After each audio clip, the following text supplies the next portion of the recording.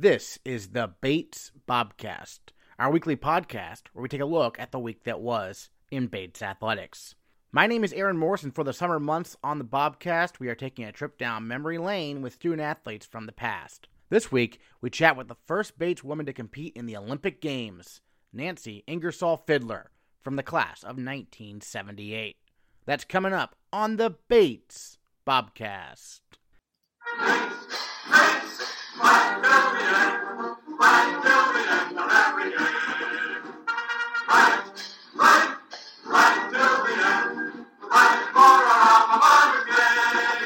Nancy Ingersoll Fiddler was a pioneer in more ways than one during her time as a Bobcat. She joined the field hockey team as a first year in 1974. Then that spring, she led the charge to start a women's lacrosse program at Bates. As a sophomore, she joined a young Bates women's Nordic skiing program despite having no experience with the sport. But she immediately started winning every race, eventually becoming Bates' first female All-American in 1978. Before she was done at Bates, Ingersoll Fiddler led the way in starting a women's cross-country club, which earned varsity status soon after. 10 years after she graduated, Ingersoll Fiddler qualified for the 1988 Winter Olympics in Nordic skiing.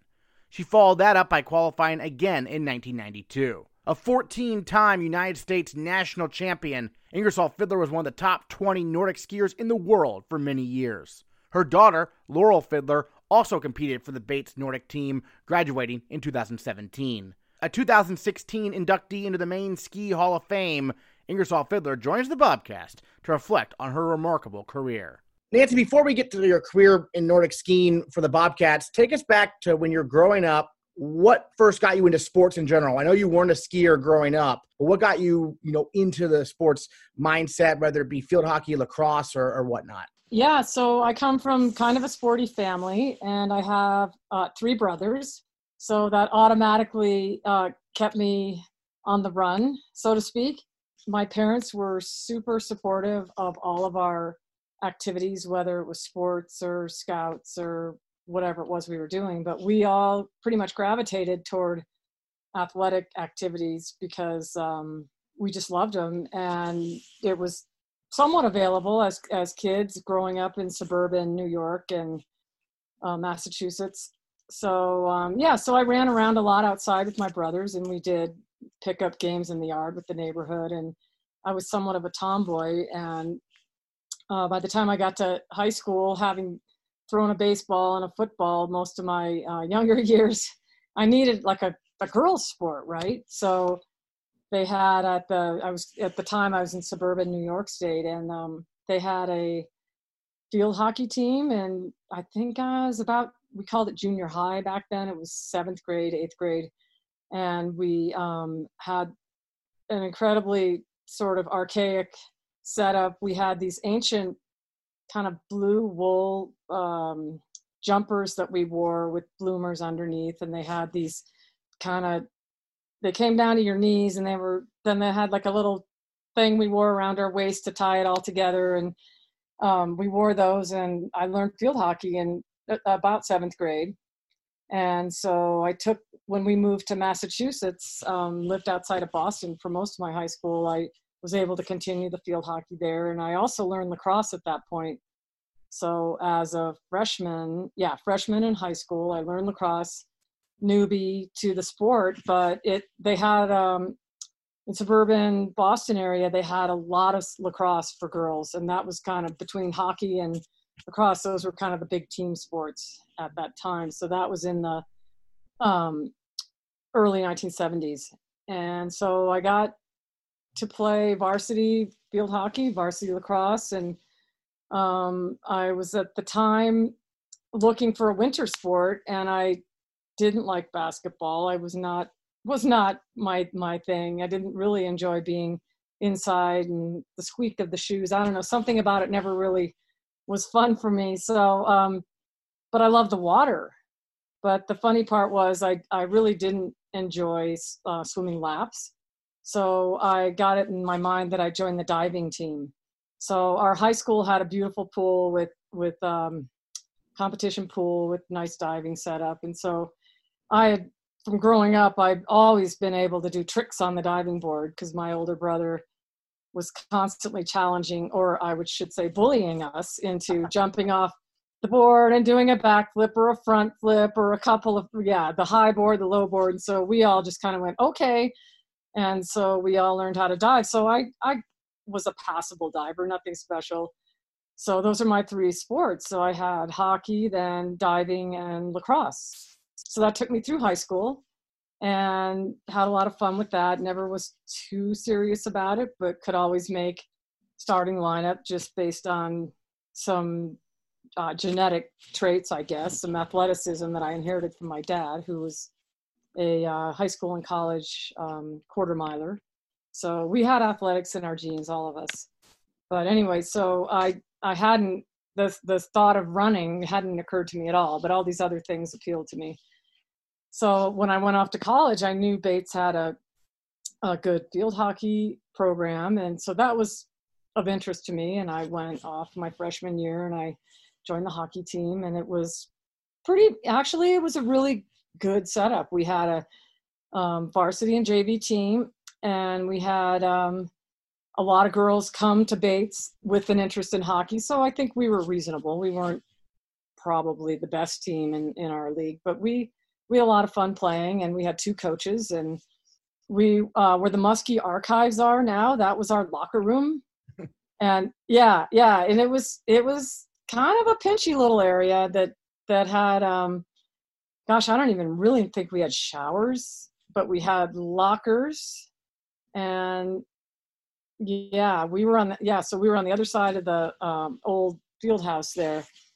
And that was where we went out of. And now I don't even recognize the whole athletic facility, but so that was where we hung out. And so I played hockey. And then in the winter, without a pool at Bates, there was no pool at that time. When I graduated in 1978, we had the groundbreaking for the new athletic facility. But otherwise, it was just everything on that side of the road.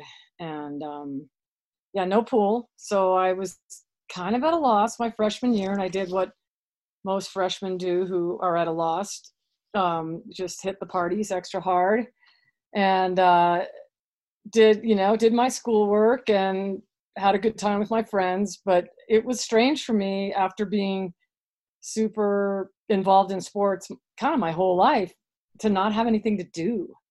And I was kind of just bouncing around. I went skiing. I joined the outing club and we went up to Sugarloaf and Sunday River, and we skied, and I did a few things like that. But otherwise it was strange. So come spring, and I was trying to figure this out for you, like the timeline of everything. Mm-hmm. But I think it was freshman year that we tried to put together a lacrosse club in 75. Women's lacrosse, I was looking at this, 1975, spring of 75, so that would have been your first year. And the team went 2-1, apparently. There were 3 games. I don't know, but if you could fill me in on that, I guess. Yeah. Okay, so here's how it went. I had a few teammates from the field hockey team who had also grown up in high school playing lacrosse. And we were kind of going, whoa, where's the lacrosse team? And so we went to Miss Yakawanis, who was our hockey coach, who we really liked and respected. And we said, hey, what about women's lacrosse? And she said, we don't have it. We don't know how to do it, but let's try to make it happen. And our athletic director at the time was Bob Hatch. And he was super instrumental in punching a bunch of this stuff through for us. And so we asked Coach if we could get this team together. She said, I don't really know anything about it, but I'll read up on it. And she procured for us some lacrosse sticks that were kind of the old school kind with the cat gut and the wood, and you had to tighten it all up. And it wasn't like what lacrosse sticks look like today, but she got some sticks for us. I think they were used, and put it together. And she told a couple of us that we could kind of self-coach, and that we could recruit our friends, whoever we thought we could teach from the hockey team or people who had played before. It was kind of open to anyone. And so we had this kind of all-comers thing, and we my friend, Lori Chambers, she and I were sort of the unofficial coaches, and we tried to remember all the drills we could, and we taught a team how to play lacrosse. And Miss Yakawanis got us some games, and we had to play against schools that had lacrosse. We were a club, and we played against some teams that were legit. Like I remember going down to maybe Plymouth State or somewhere, and we got just hammered by some of these places that had some pretty good teams with big, strong players. And we, it was fun, but we somehow managed to get through that, and it was enough for the with Title IX in place to get some legitimate team going. And I think the next year we went full varsity status. Sherry Yakawanis, who became Sherry DeShane, she helped you. She was the field hockey coach. What do you remember about her, and helped you start women's lacrosse as well? What do you remember about her in terms of, as a coach, what was she like supporting student athletes and everything? Oh, she was great. Miss Yakawanis was awesome, and we felt that she totally had our backs when we wanted to start the club lacrosse, and there was never any barrier in the way. It was everyone was opening doors for us, and she was a big part of that. And she was one of those people who you didn't feel like you couldn't go into her office and sit down and have a chat with her about anything. And I know a lot of people really, really liked her as a coach. And then you said Patricia Smith came on the second year for women's lacrosse. What do you remember about her? Okay, so yeah, I kind of feel like she was our assistant hockey coach too. She was great. She kind of came from a summer camp counselor background. I know she worked at a summer camp in Maine for many years, and was just an all around positive, super positive person who, again, supported us when we wanted to do something. And she, in fact, in my memory, is the one who helped us get the cross country running push through too. You led right into it there, cross country running. How did that get started? Kind of, because that you were helping establish that kind of as a sport there as well at Bates for women. Yeah. So in my mind, and there are probably other people you could talk to or look things up, but I feel like the first thing that happened, there was no women's track and field, and there was not any women's cross country. And I feel like the women's track and field started to evolve first. And it was at the time when Walt Slavinsky was the coach of the men's programs. And I feel like there was a push by Walt and Bob Hatch to get a women's team. And I'm talking about this because this has a little bit to do with how I joined the Nordic team. Mm.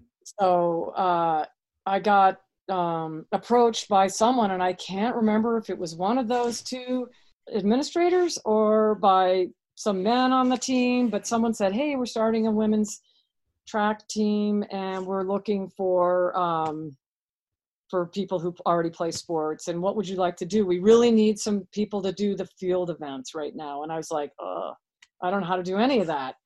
And so they said, oh, well, think about it, go home and think about maybe shot put, or I was just like, I don't even really know what any of that is. My brother was a runner and a very good runner in high school and college, but I poo-pooed the whole idea of doing anything like that. And so I went home, and I think I told my parents that I was being recruited for the first ever Bates women's track and field team. And they said, oh, you don't like running? And I said, no. I told them I don't want to run, but they need people to do field events, which to me was like a nice shortcut to be on a team and not have to run or swim laps. So they were just like, no, you are not going to throw any shot puts or javelins, or, I just wasn't built like that, for starters. And they completely talked me out of it. And I don't really know why, but they just didn't think it was the right thing for me to be doing. So I switched gears. And I think this was my second year in school, because that's when I started doing the Nordic. So right. I think then I decided I was going to do Nordic because I was approached by the coach at a party, which that doesn't even go together, right? The coach was at a party at school, and he walked up to me and said, "Hey, would you like to join the women's Nordic team?" I said, "Well, I don't know how to Nordic ski." And he said, "That's no problem. We're recruiting women to be on our team, and you look like you look athletic." And so I said, "Well, sure." So I said, "Why not? I know how to alpine ski. How hard could it be?" So that's how I got recruited. And I know from talking to people who came before me that there had been a women's team in place. And it was maybe the third year that they had a women's Nordic team. It was very poorly attended it was not a full team. And I think it was just barely gaining momentum. But we had a new coach that year, a fellow named Hank Lang. And he worked under Bob Flynn. So I went out for practice after Christmas. I came back after Christmas and I was like, whoa, I think I need to be a little bit in shape to do this. So I think during Christmas, I went out and ran. Like I did a couple miles here and there. And I was like, okay, I think I can do this. And I remember walking out to across the street to where it was the soccer field, which is now, I don't know, it's like the kind of behind JB. I think it might be baseball diamond. And we put our skis on over there because the ski room, as it still is, was in the old building in the alumni gym. So, but I don't think we had the old ski room. I feel like it was over by where the hockey locker room was. Anyway, we walked across the street and put our skis on. It was really cold. I had no ski clothes. I think I had a down jacket. I had alpine skiing mittens and a pair of like Levi's with long underwear. And I'm like, okay, I'm ready for this. And I spent like the next 2 hours falling down. And we had a little course that went out to kind of went over a few little bumps, and then it went out to where the track is now. And that used to be a soccer field over there. And so we went around and around this field, and the other people on the team had all skied in high school. And they were just gliding and kicking around this field, and we kind of skied in this little track. And I continued to fall down and make a complete idiot out of myself. But for some reason, I loved it. And I think I did because it was just so darn hard.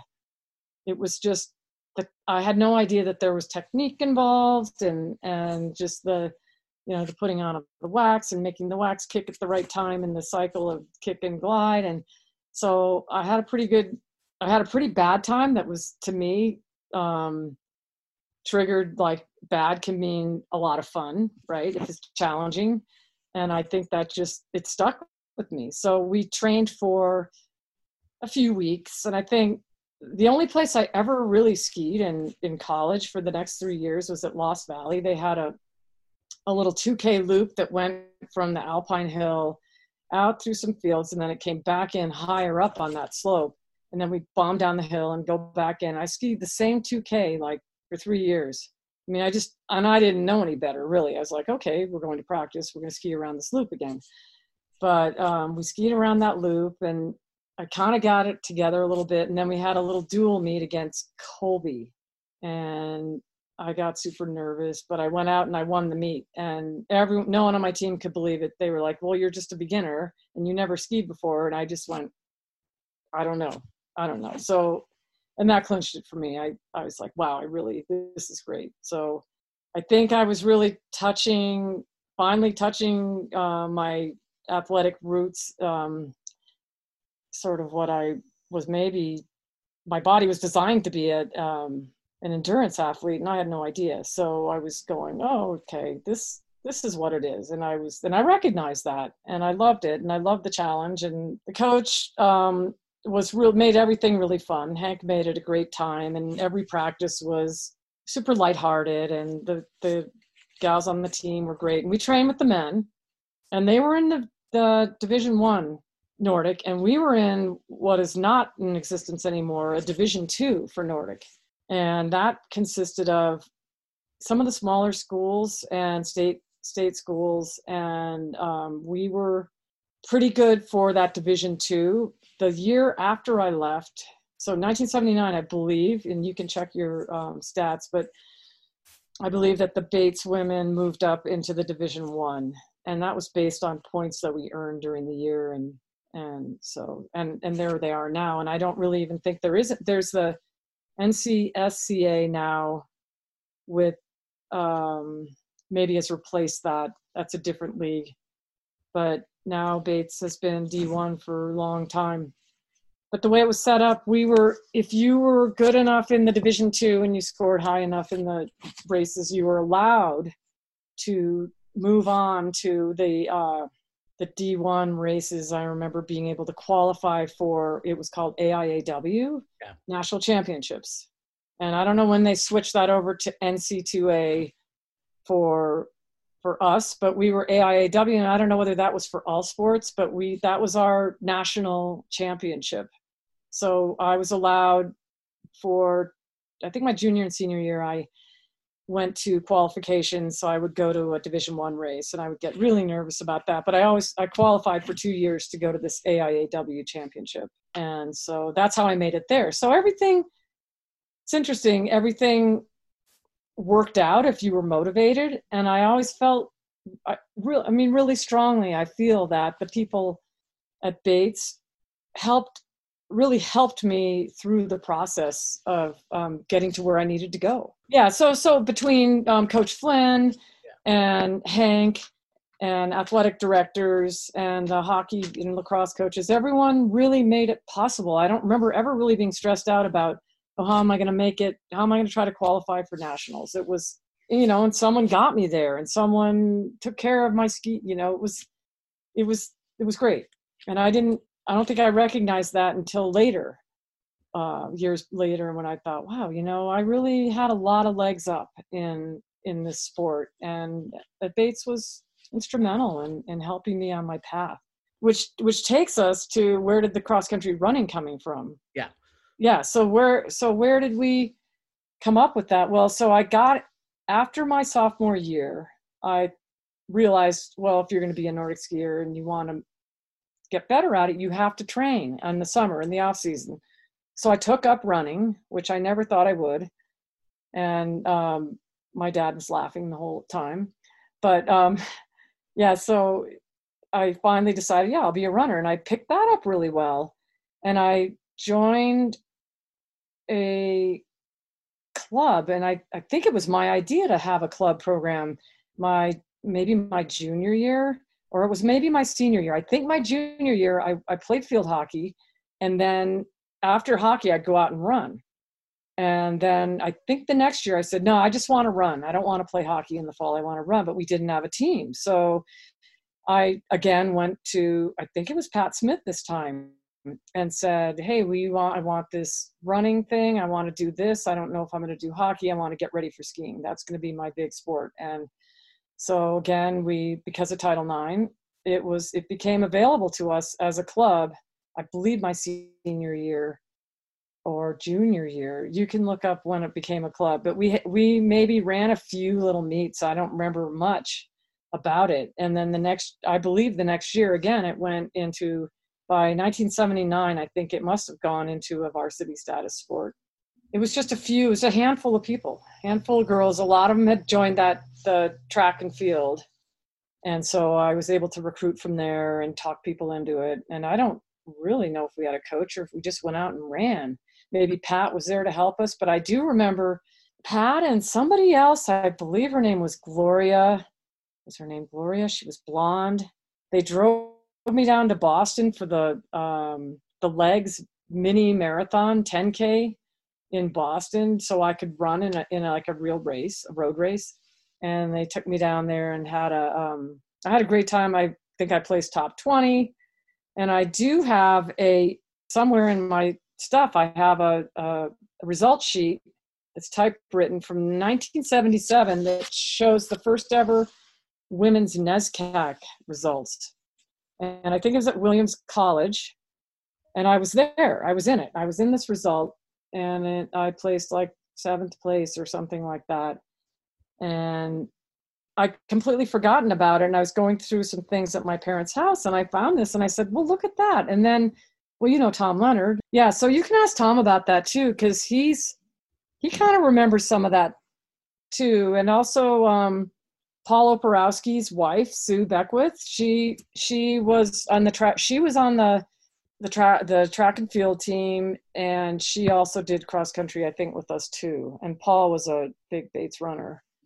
But I know Tom has a lot of records of things, and he even came up with that same result sheet at one point and said, "Hey, you were in the first ever women's in SCAC meet." And I was like, "I was." And then I found that other one at my parents'. I'm like, "Yeah, it's real." So yeah, it's kind of interesting. You forget all the little stuff. But again, I don't remember there being any struggle about can we make this happen. Title IX was there, and I think our athletic director Bob Hatch was very, very much a part of this, making it happen. Great. I'm curious. You mentioned the coach approached you at the party to join the Nordic team. Which coach was that? Was that Flinny, or was that? Oh no. Flynn he'll say that he did it, but it was. Yeah, that's what our records say. It's like, Bob Flynn convinced Nancy to join the Nordic team. Now that's become kind of just a legend, so we just go with it. Yeah. Now, yeah, but it was really it was Hank who had gone to Bowdoin and skied at Bowdoin, and he was super young, so he hung out with the athletes, which coaches now they don't do that anymore. But yeah, so he was just looking for people to be on the team. I mean, he was seriously looking for people, especially girls, and it was a small group of us, but we sure had fun. And if it wasn't that much fun, I probably wouldn't have stuck with it. So, but Coach Flynn, he was there. He went to the meets, and I think he more traveled with the men. But at the time, men had jumping and alpine and Nordic, and women had Nordic and alpine. And so we traveled separately because alpine and Nordic for Bates women were all D2. But we trained together, and then we split for meets on the weekends. And I think Flinny mostly went with the Division I, and he would because Hank had to go with us, so someone had to kick wax their skis, and I think he did that. And then he showed up at some of our meets, and yeah, but he'll take credit. He'll take full credit, and we let him have it. He loved to hold court, and we all listened, and he was very influential, even back in the day. So I know over time, he gained more and more of a reputation. But it was fun being able to go back to Bates when Laurel was at school there and hang out with Becky and coach, and just it was truly a full circle for me. It was really great. So Coach Hank is the one who really worked with the women's team more directly. What did he kind of teach you how to do this, or you teach yourself more? Or how did that go in terms of learning the sport? Yeah, he taught. He had us out there doing drills and keeping us doing what we're supposed to do, intervals, and he taught me the techniques, and he waxed our skis at the races, and we all trained. We had organized practice, and he knew enough, right? You didn't have to back then. I don't think it took much to coach a Division II women's Nordic team, but we had the boys trained with us too. So he was coach of both teams, and then I think Coach Flynn took the men to the races, and he took us. Hank, he was our coach for maybe 2 years, and then we had Buzzy Davis. Yeah, so Buzzy Davis went to UNH and was a skier at UNH. And I kind of think he's from like the Auburn area. And he stepped in when Hank was finished, and he was a good coach too. We didn't have the lighthearted games were kind of over, but maybe that was just Hank's style. Hank went on to coach the Bill Koch Youth Ski League after that, which I thought, wow, that was like a perfect transition for him, because we acted like little kids when we were in practice with him, because he made it, it was games and fun and little competitions. And so I thought, wow, that's like the perfect thing for him. And then we got Coach Buzzy Davis, and he's a little more serious, and maybe had more knowledge, but I don't know whether he went on after that year to coach. Maybe, yeah, he did, I think, because I think he stayed on a few more years, and then he went on to develop a little cross-country area near Auburn called Snorata. That's probably something you'd never remember, but my brother was at Bates, and he remembers skiing at Snorata. So those are my two coaches. So you played field hockey, it sounds like, for 2 or 3 years. Did you end up playing lacrosse all 4 years, or did you kind of stop that after you started skiing, or how did that go? I think I did lacrosse for 3 years and it was during short term. Mm-hmm. So I stayed for short term for 3 years. And then my senior year, I was invited to go to a U.S. ski team training camp in Wyoming during May. So I sort of clicked out of going to short term. I didn't need it. Sport term, I didn't need another one. So I decided I'd go to this camp, and another friend of mine who was invited, she and I went down to New Jersey, and we picked up a van that belonged to the U.S. ski team, and they wanted that van driven across the country. And I think part of their reasoning for inviting us was to get that van out to Grand Targhee.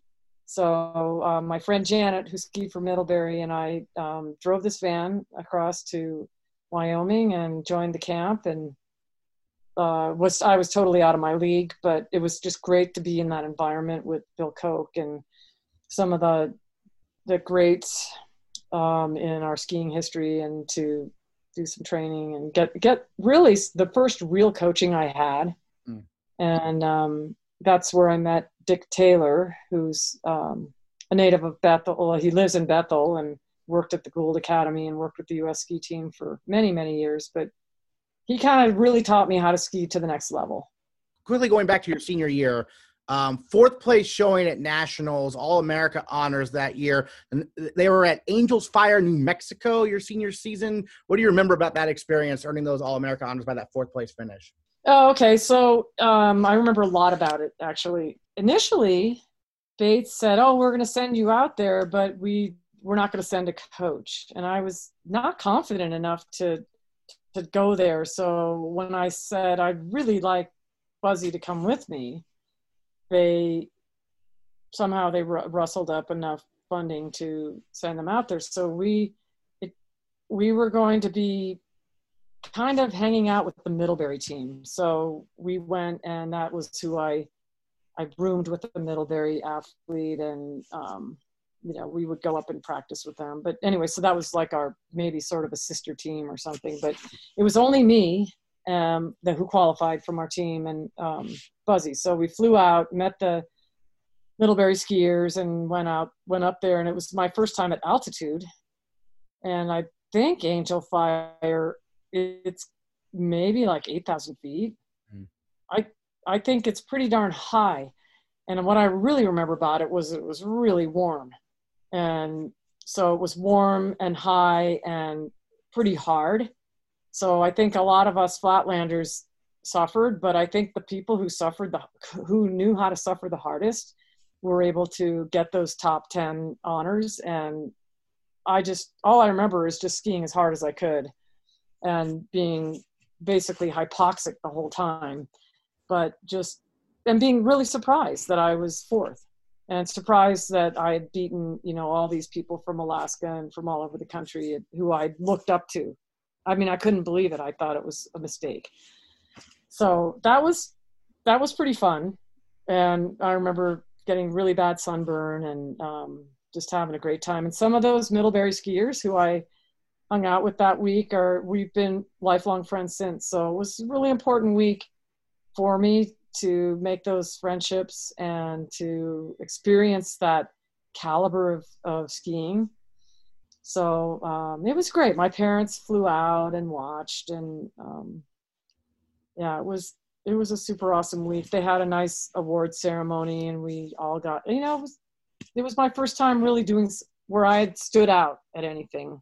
I was always kind of pretty good at everything, but this is where I was able to just go, wow, skiing, I really love skiing. Well, you might be underselling that. You went undefeated in meets, right? I mean, like at Bates. Yeah, Division II. Yeah, the Division II, right. How was it formatted back then in terms of the regular season, schedule? Because now they have carnivals and everything, whether it be the Bates Carnival, Middlebury Carnival.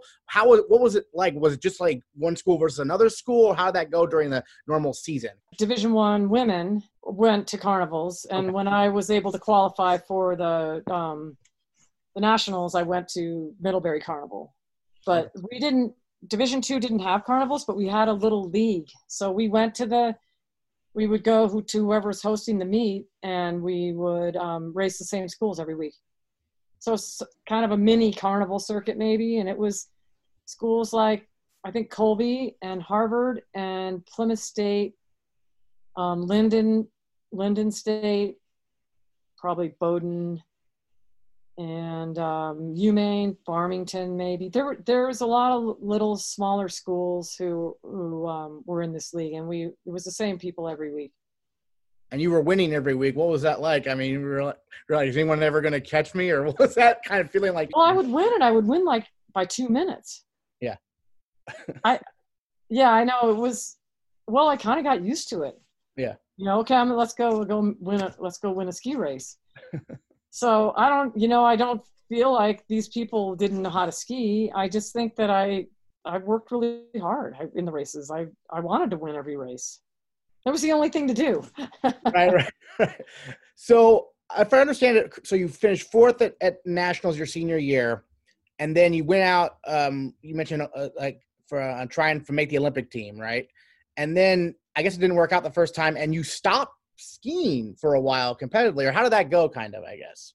Okay, so the U.S. ski team has a very, very turbulent history, and a lot of, just a revolving political scene like any organization, and a very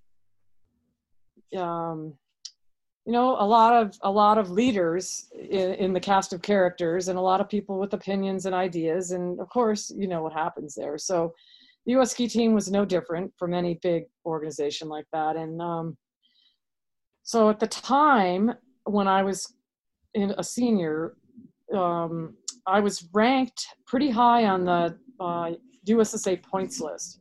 So if you're familiar with that, the fewer points you have, the higher you're ranked.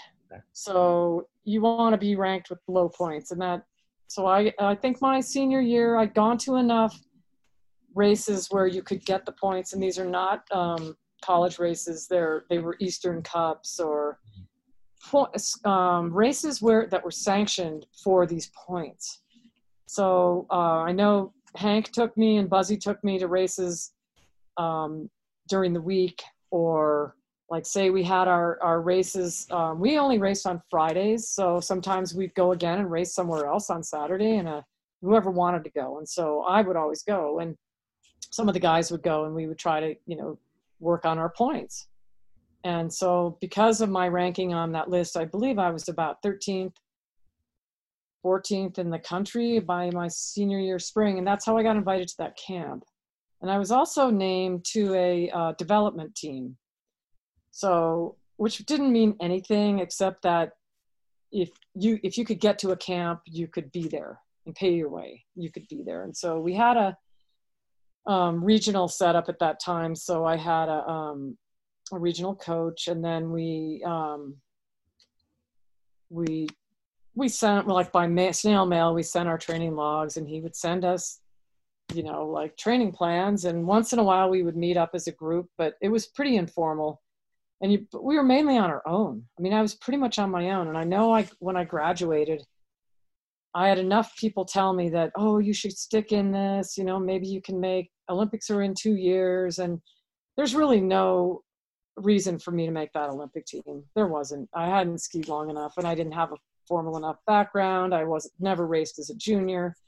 So nothing should have led me to think that, but it was enough encouragement to keep trying.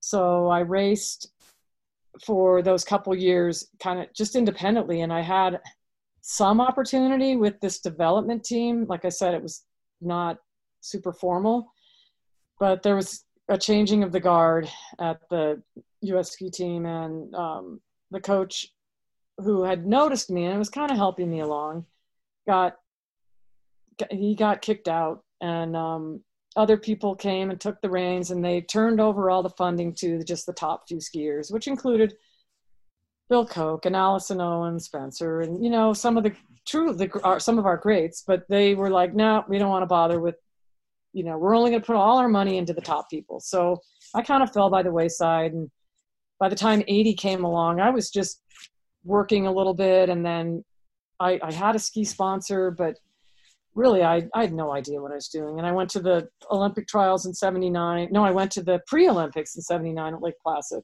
and skied there, which was pretty cool. And then I went to the trials in 80. And of course I didn't make the team. I had no business doing that. I just didn't have enough background. But then I became discouraged. And, you know, I really had here's the cat. I had nobody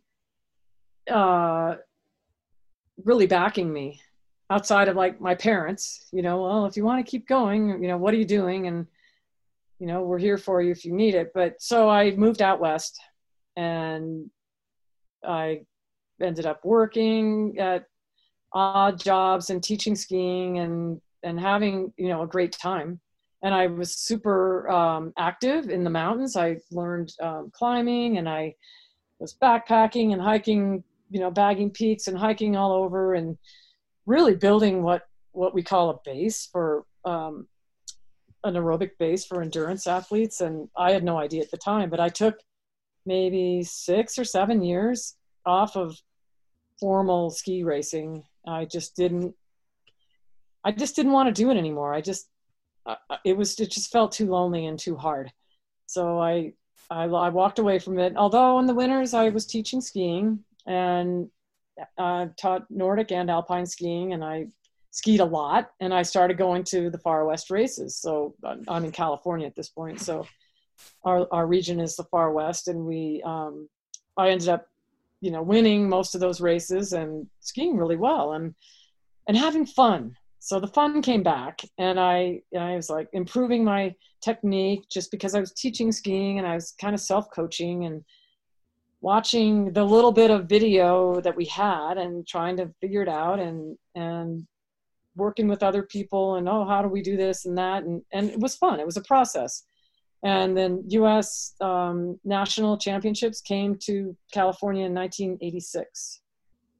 So Far West was trying to get a lot of our people. You didn't have to qualify to go. You could just go. And so they said, you know, we're trying to push our best skiers to go and represent. And so I said, sure, I'll go. So I went out there. It was at Royal Gorge. And so it was a few hours from where I lived. And I went and stayed with some friends and entered the races. And it was all skating at that point, which I taught myself how to skate. And as I was teaching my students, I was teaching myself. And so it was kind of a new thing. They didn't even do classic that year, but they had a 20K, and I came in 7th. And some Norwegian guy walked up to me after the race and said, hey, you know, if you'd had better skis, you would have been in the top 3 in this race. And I was like, nah, I was so far behind. He said, your skis were terrible. And I was like, oh, okay, I'll take that. I was just, you know, to me, I just wasn't going to be in it.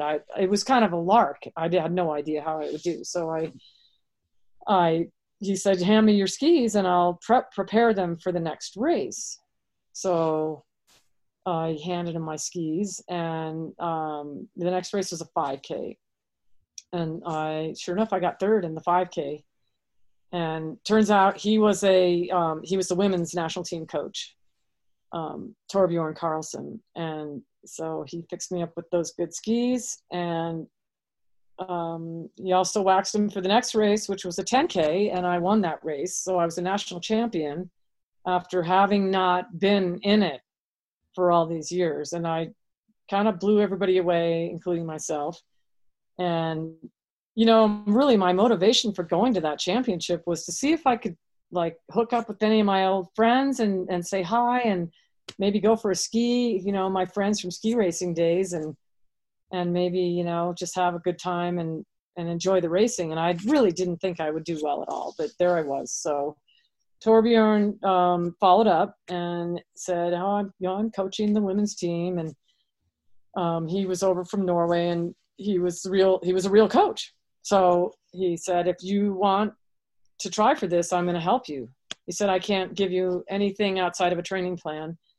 And he said, if you can get to our camps and pay your way, then you can join us at training camps. And he said, I can if you work hard this year, you will make the world championship team next winter. So that was 87. And I said, sure, I like to train. I hadn't really roller skied since, college, end of college. And so he set me up with roller skis and sent me this in the mail, this training plan. And half the time I didn't even know what it meant. So I have to call him up and go, what does this mean? What's ski walking? What's bounding? What are these? What are these training zones we're supposed to be in? So he was super helpful. And I did go to some camps, and I was marginally received by the rest of the national team ladies, who I think they were a little put off that I could just walk into their situation and be, physically at the same level that they were. And, they'd all been junior skiers and been to junior nationals and junior national champions and raced D1 in college and I had nothing behind me except Bates. Well, I was going to say, this isn't new for you because you did a similar thing at Bates, right? You just joined the ski team and had immediate success. It seems like almost a parallel kind of. Kind of. And so there I was again. And by this time I was 30 years old. Mm-hmm. So I was a lot older than these gals. And, I was trying really hard to make friends with everybody because it's the best way, right? You want to be friends with your teammates and, competitors. And there was some resistance in the beginning, and then kind of people just went, oh God, she's not going away. So yeah, I went out to the trials for world championships in the next winter. They were out at Giants Ridge in Minnesota. And I think those were also the national championships that year, or maybe they were just the trials. But anyway, I went out to Torvier and said, you have to win one race and you're on the team and you have to have another top 3 or whatever, and you're there. And so I went out right away and I won the 10K the first day. And at that point in time, they brought back the classic skiing. So I was pretty happy about that. So when the World Cup in 1986 was all skate, and kind of this weird, in 85, it had been kind of a combination of skate and classic, whatever you wanted to do. And then it became all skate. And then in 86, 87, they split it into specific classic and skate races. So I was thrilled to have the classic because that was my background. That was what I really knew how to do. So whenever they had a classic race, I was excited. And so I was a better classic skier in the end, but I learned to skate pretty well too. I was going to ask you about that because when you were at Bates, that was all classic technique. There was no skating. Is that right? No skating. Right. So what was it like when you had to learn? I mean, it's still Nordic skiing, but it's such a different, obviously, technique and everything. What was that experience like learning the skate, the freestyle? I'd kind of been watching what was happening and thinking, wow, I'm going to need to learn how to do this. And I grew up, in the East, so we ice skated as kids. That was one of the things that we did, like in my family, we did it hard. Like after school, go in, get your skates, go to the pond. And the whole neighborhood was there, and we would skate till it was dark. So, and play hockey. So I kind of had a little bit of a leg up there because I already knew how to ice skate. And so the ski skating came along in 85 is when we started to really take notice that, hey, this is kind of a real thing. And at that point in time, I was part of I was in the Professional Ski Instructors of America as an instructor, and I qualified to make a national instructor team. So we were the national demonstration team. So we would meet up in the fall and in the spring and kind of put our heads together about how to teach the new techniques. And so I learned how to skate kind of with this group as we were coming up with progressions to teach people how to skate and how to incorporate it into our lessons. And so I took all this information from our fall meeting and went home, and I just started teaching people how to skate. Because for me, that was the way to learn it. And so then I would go out and do my own drills. And I, we had a few videos we could watch. And so we would it was kind of really a brand new thing. And we really weren't doing it very well, but the standard wasn't very high either. Like at that time, we had cut the tips off our classic skis, kind of rounded the tips off so they wouldn't drag. And so we were on really a double cambered ski that was too long, and we had classic boots that just didn't work, right? And so that first, in the beginning, it was really awkward. And then we kind of had a little bit of the skating gear came out the next year, and that helped a lot. You know, we had real skate boots that weren't, when I look at it now, I'm like, how do we even do it? But they, you know, they were not as beefy and good, and the bindings weren't very good. But, you know, as we were evolving as skaters, so was the equipment. So we didn't know what we were missing, right? But it was, I don't know, I picked it up pretty easily. Yeah. Tell me about the experience of making the Olympic team. I mean, 1988, Calgary, your first Olympics. I mean, when did you find out you were on the team? What do you remember about the experience in general of going to the Olympics? So going to Calgary, so I'd been on, at that point, so 87, I qualified for World Championships, and I'd never really done a big international race before. I did the World Cup in Telemark, Wisconsin. The U.S. hosted its first ever World Cup, and Torbjorn said, "Oh, you were top 20 there." That's how I went back and looked up your results. So I guess I did okay at that. And then I'd gone to those pre-Olympics, which were an international race at Lake Placid. But otherwise, I really hadn't. You know, that had been a long time ago. And so I went to Oberstdorf, Germany for the World Championships, and it was kind of mind blowing. I mean, I really didn't have any business being there, but I qualified for the U.S. to be on that World Championship team. So there I was, and I raced all the races plus the relay, and I had our top result. I got a 25th or 6th in the 5K, and so, you know, and then we stayed on and we did World Cup that for the rest of the winter. And then the next year was qualifying for 88. So I felt some pressure at that point. I didn't before that because it just hadn't occurred to me. But then I was like, wow, you know, I'm going, next up, I have to try out for the Olympics, and there's a lot of pressure to make it. And I don't think that was very healthy or good. And we didn't really have great like sports psychology and as I said, I was sort of on a little bit of a awkward place with my teammates. And Torbjorn was my coach for 7 years, and we remain great friends. And he really was, I was just clinging to his knowledge and his confidence in what I could do. But yeah, so I trained with the team. So after the World Championships, then I was on the U.S. ski team. So I got funding as an A-team member and was able to go to camps, legit go to camps. And I trained with my team, and we did everything you do to get ready. And in the fall, I went on snow early, and then I got Giardia, which is an intestinal, a horrible intestinal thing you get from drinking water out here, like stream water. So I didn't know I had it. And so in November, I pretty much lost 3 weeks of really important training because I had, my stomach was not right and no one could diagnose it. And I got home, and one of my friends is an ER doc, and I was talking to her, and she said, "Oh, you have Giardia. Here, I'll write you a prescription." And boom, it was gone like in 2 days. But so I didn't have confidence from that.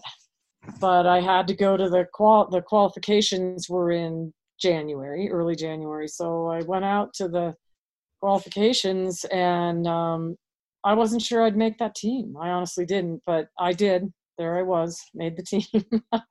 And then I was kind of really knew I wasn't ready for it, but I was going. So I have to say I was not my best self. I was nervous. I was not at all confident of my ability to go there and compete. And I think I worked myself kind of into a sort of an excitement dread situation about the actual racing. And, there's so much pomp and circumstance surrounding it too. And important decisions you have to make that, I just didn't feel equipped to make them all. But I kind of just stumbled through it, and it was amazing. You know, it was just mind blowing. And my family all came, and, you know, I didn't want to let them down. And I raced reasonably okay. I mean, I think our relay team got 8th, and I had some results in the 40s, I think, low 40s maybe. That was about as well as I did. And, you know, looking back, I'm like, you know, that was for how you got there, I think that was pretty good. But at the time I got kind of down on myself. And, you know, then, you know, we all went home to regroup, and there were more races to go to for the rest of the season. And I got through that. And I'm sure being that sick in November didn't help. But that summer I kind of pulled myself together, and I just said, look, you can do this. You shouldn't let those, those East Germans and Russians intimidate you. And that's a whole nother story. But that I just said, you know, you've got to just figure, you know, they're just like you. They're just women somewhere else who are doing the same things every day that you are. And so I kind of used that as a springboard for the rest of my skiing career, and just said, you've got this. You just have to knuckle under. And I did. And I had to remember that, you know, I was really getting a second chance. And to be 31 years old and going to the Olympics, and I'm still was improving, I had to go, you know what, every year's a gift here, and I have to just make the most of it. I don't have time to waste.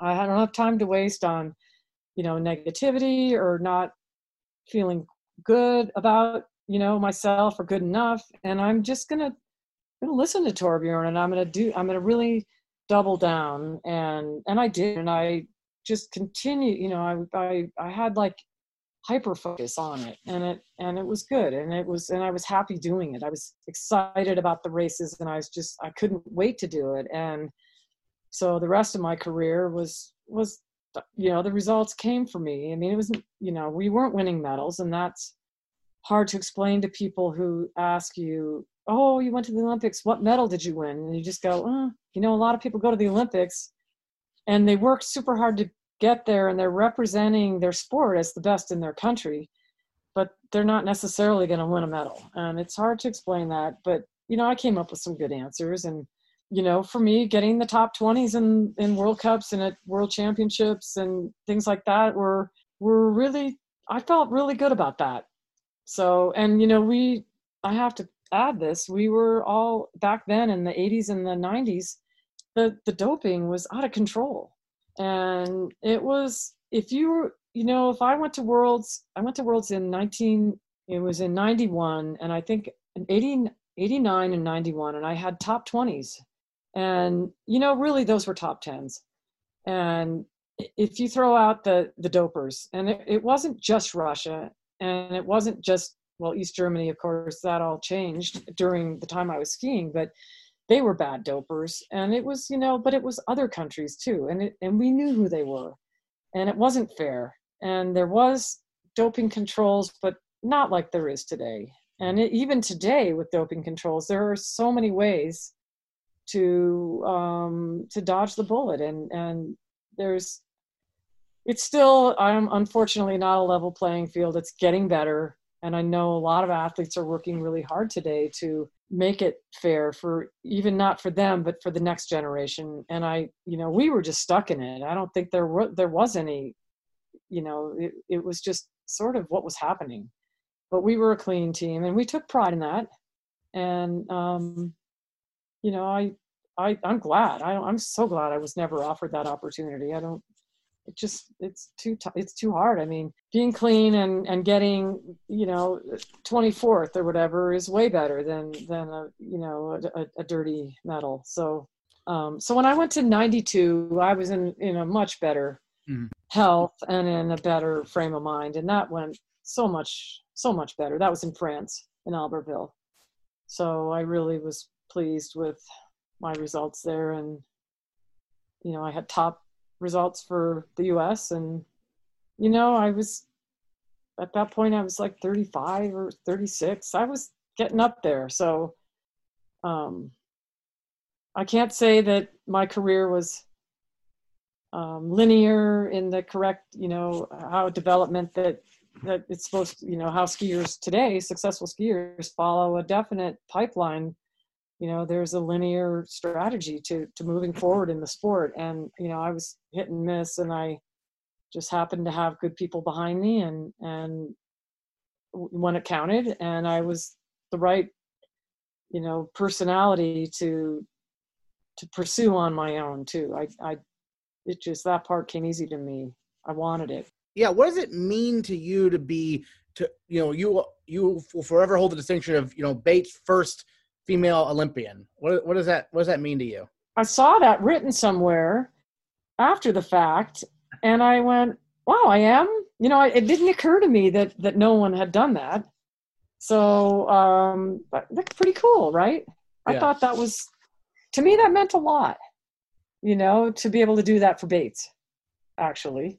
And to, for all the people who saw some ability in me during, college years, where, people aren't really fully formed people in college. You're becoming who you are, but really there's a lot of confusion and chaos and jumping around to things. And I mean, at least that's how it was for me. But to have, to come out of it with this, people believed in me and pushed me forward, and it turned into what I did. And I'm still very active in the sport. And I have to say, maybe that wouldn't have been so if I hadn't gotten that early, just the good feeling of people believing in me and what I might possibly do.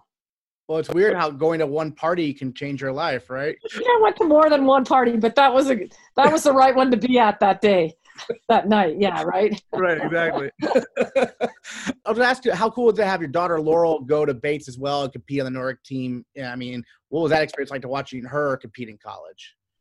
Oh, that was so fun for me. It was like having a second set of 4 years at Bates. To have your child go there is for everyone. I'm sure it feels like that because, oh boy, we get to go to campus and, check it out and kind of follow your child through their 4-year college career and academics it's exciting. And then to have them be part of a sport, especially a sport that, that I was part of was just so fun for me. But she grew up with me as her coach. Mm-hmm. And so I wasn't ever really sure she'd ski in college. It was something we vaguely talked about early on. And then she kind of got it in her own head that I want to go to a school back east and ski in college. And so she had all the opportunities that kids have now. She's on a junior team. I was her coach, and she raced for her high school, and she raced in Far West and went to junior nationals 5 years. And she had the right trajectory and loved it, had so many friends in the sport. And I took a lot of joy in just seeing how much fun she was having with skiing and all the people she was meeting and the connections, and getting to go to camps and things was really fun to watch. And then I want to go to Bates and ski. And I went, wow, okay, well, you got to get in and you have to ski well enough for Becky to notice you. So she worked toward those goals, and, we got a hold of Becky and went and visited when she was a junior, and it was great. Coach was there and Becky was there, and it was kind of neat. Coach's desk had a picture. It was my All-American certificate was hanging over his desk. And he said, I never gave that to you. He said, I've kept it all these years. Yeah, he gave it to me then. Was looking at Bates. That was so cool. That was a really cool thing. So I got my All-American certificate, 40 years later. And then, yeah. And then Laurel got into the school and communicated with Becky. And, I feel like the team she walked into was just one of the best groups of kids imaginable. It was, maybe they're all like that at Bates. Who knows? But it was just an awesome group, and they had a great time together. And I think a little bit of Laurel, compares herself to me, but she was in it, really on her own to do what she was going to do. And I don't think she ever felt, short, like she came up short. And just loved her teammates are still her best friends. And, there's just a lot that team gives. And she's been coaching these past few years. So that's been really fun. And she sees Becky all the time. And because she's at Gould Academy, she's a teacher and a Nordic, and she's the head Nordic coach there. So but it's in her blood and she loves it. Yeah. And she came out with me this morning. I still volunteer with our Mammoth Club, and she came out with me this morning and we helped out with the kids. And we're just like, oh, it's still so much fun, isn't it?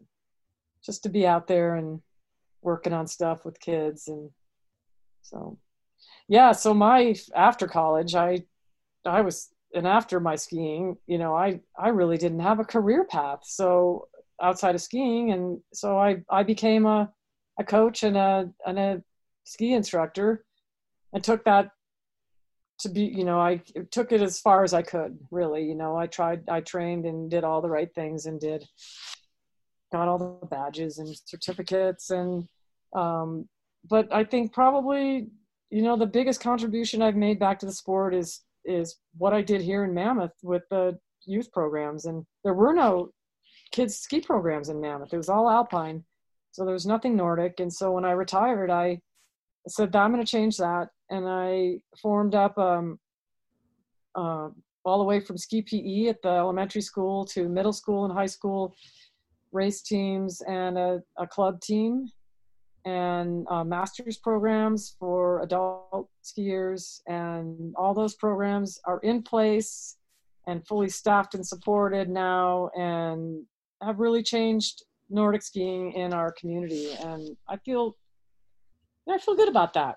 Yeah. I plugged away at that, and I needed to give it back because I felt like so many people had believed in me. And so, to share the sport in that way, I feel a little bit, oh, wow, I didn't do anything with my Bates English degree, but I did something with my Bates experience.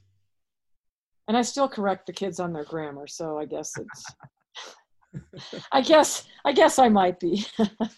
Do you take pride also looking at where, women's cross country is now, women's lacrosse, field hockey, all these programs that you were part of, as well, and the growth they've had, right? Oh, yeah. Oh, yes. When I think about lacrosse and our scraggly little club out there getting whooped by these big schools, and, I do.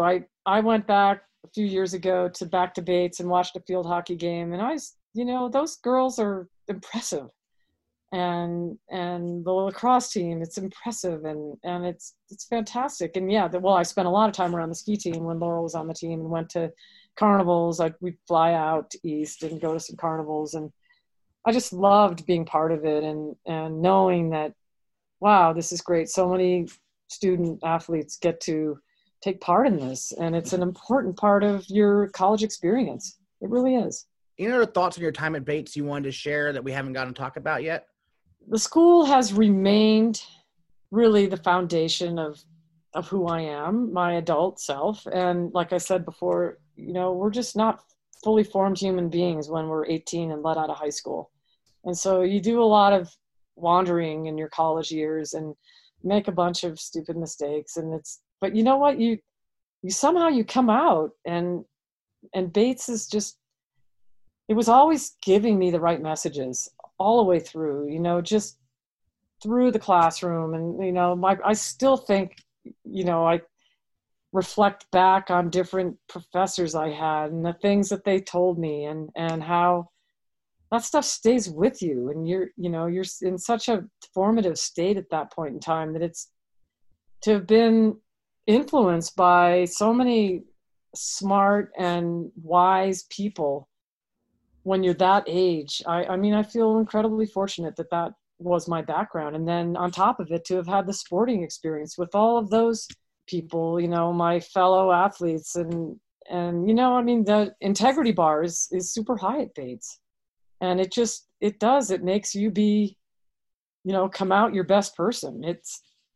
it's a lot of people believe in you and they let you make your mistakes, and they still, you still get another chance to send in another paper and to write your thesis. And it, I don't know, I don't regret any of my time at Bates, and I really did love it all. And I'm still part of it in some way, and working with the fundraising now, and helping out Becky with fundraising for the team. It's fun to be able to give back. And I mean, of course, the campus has changed in so many ways, and it's just beautiful. And but it's fun to reminisce about, like, the old cage, and we used to run around the top of the cage and on the wooden track, and just the funny stuff that, I don't know. And it's nostalgia, I guess, and the old commons, and just going there now and seeing how beautiful everything is. I'm happy for the students who go there, and I don't know what's going to happen next fall, but I sure hope everybody gets to go back and do what they can with the current situation. Next time on the Bates Bobcast, we'll interview another Bobcat from days gone by who made a huge impact at Bates. Find out who next time on the Bates Bobcast.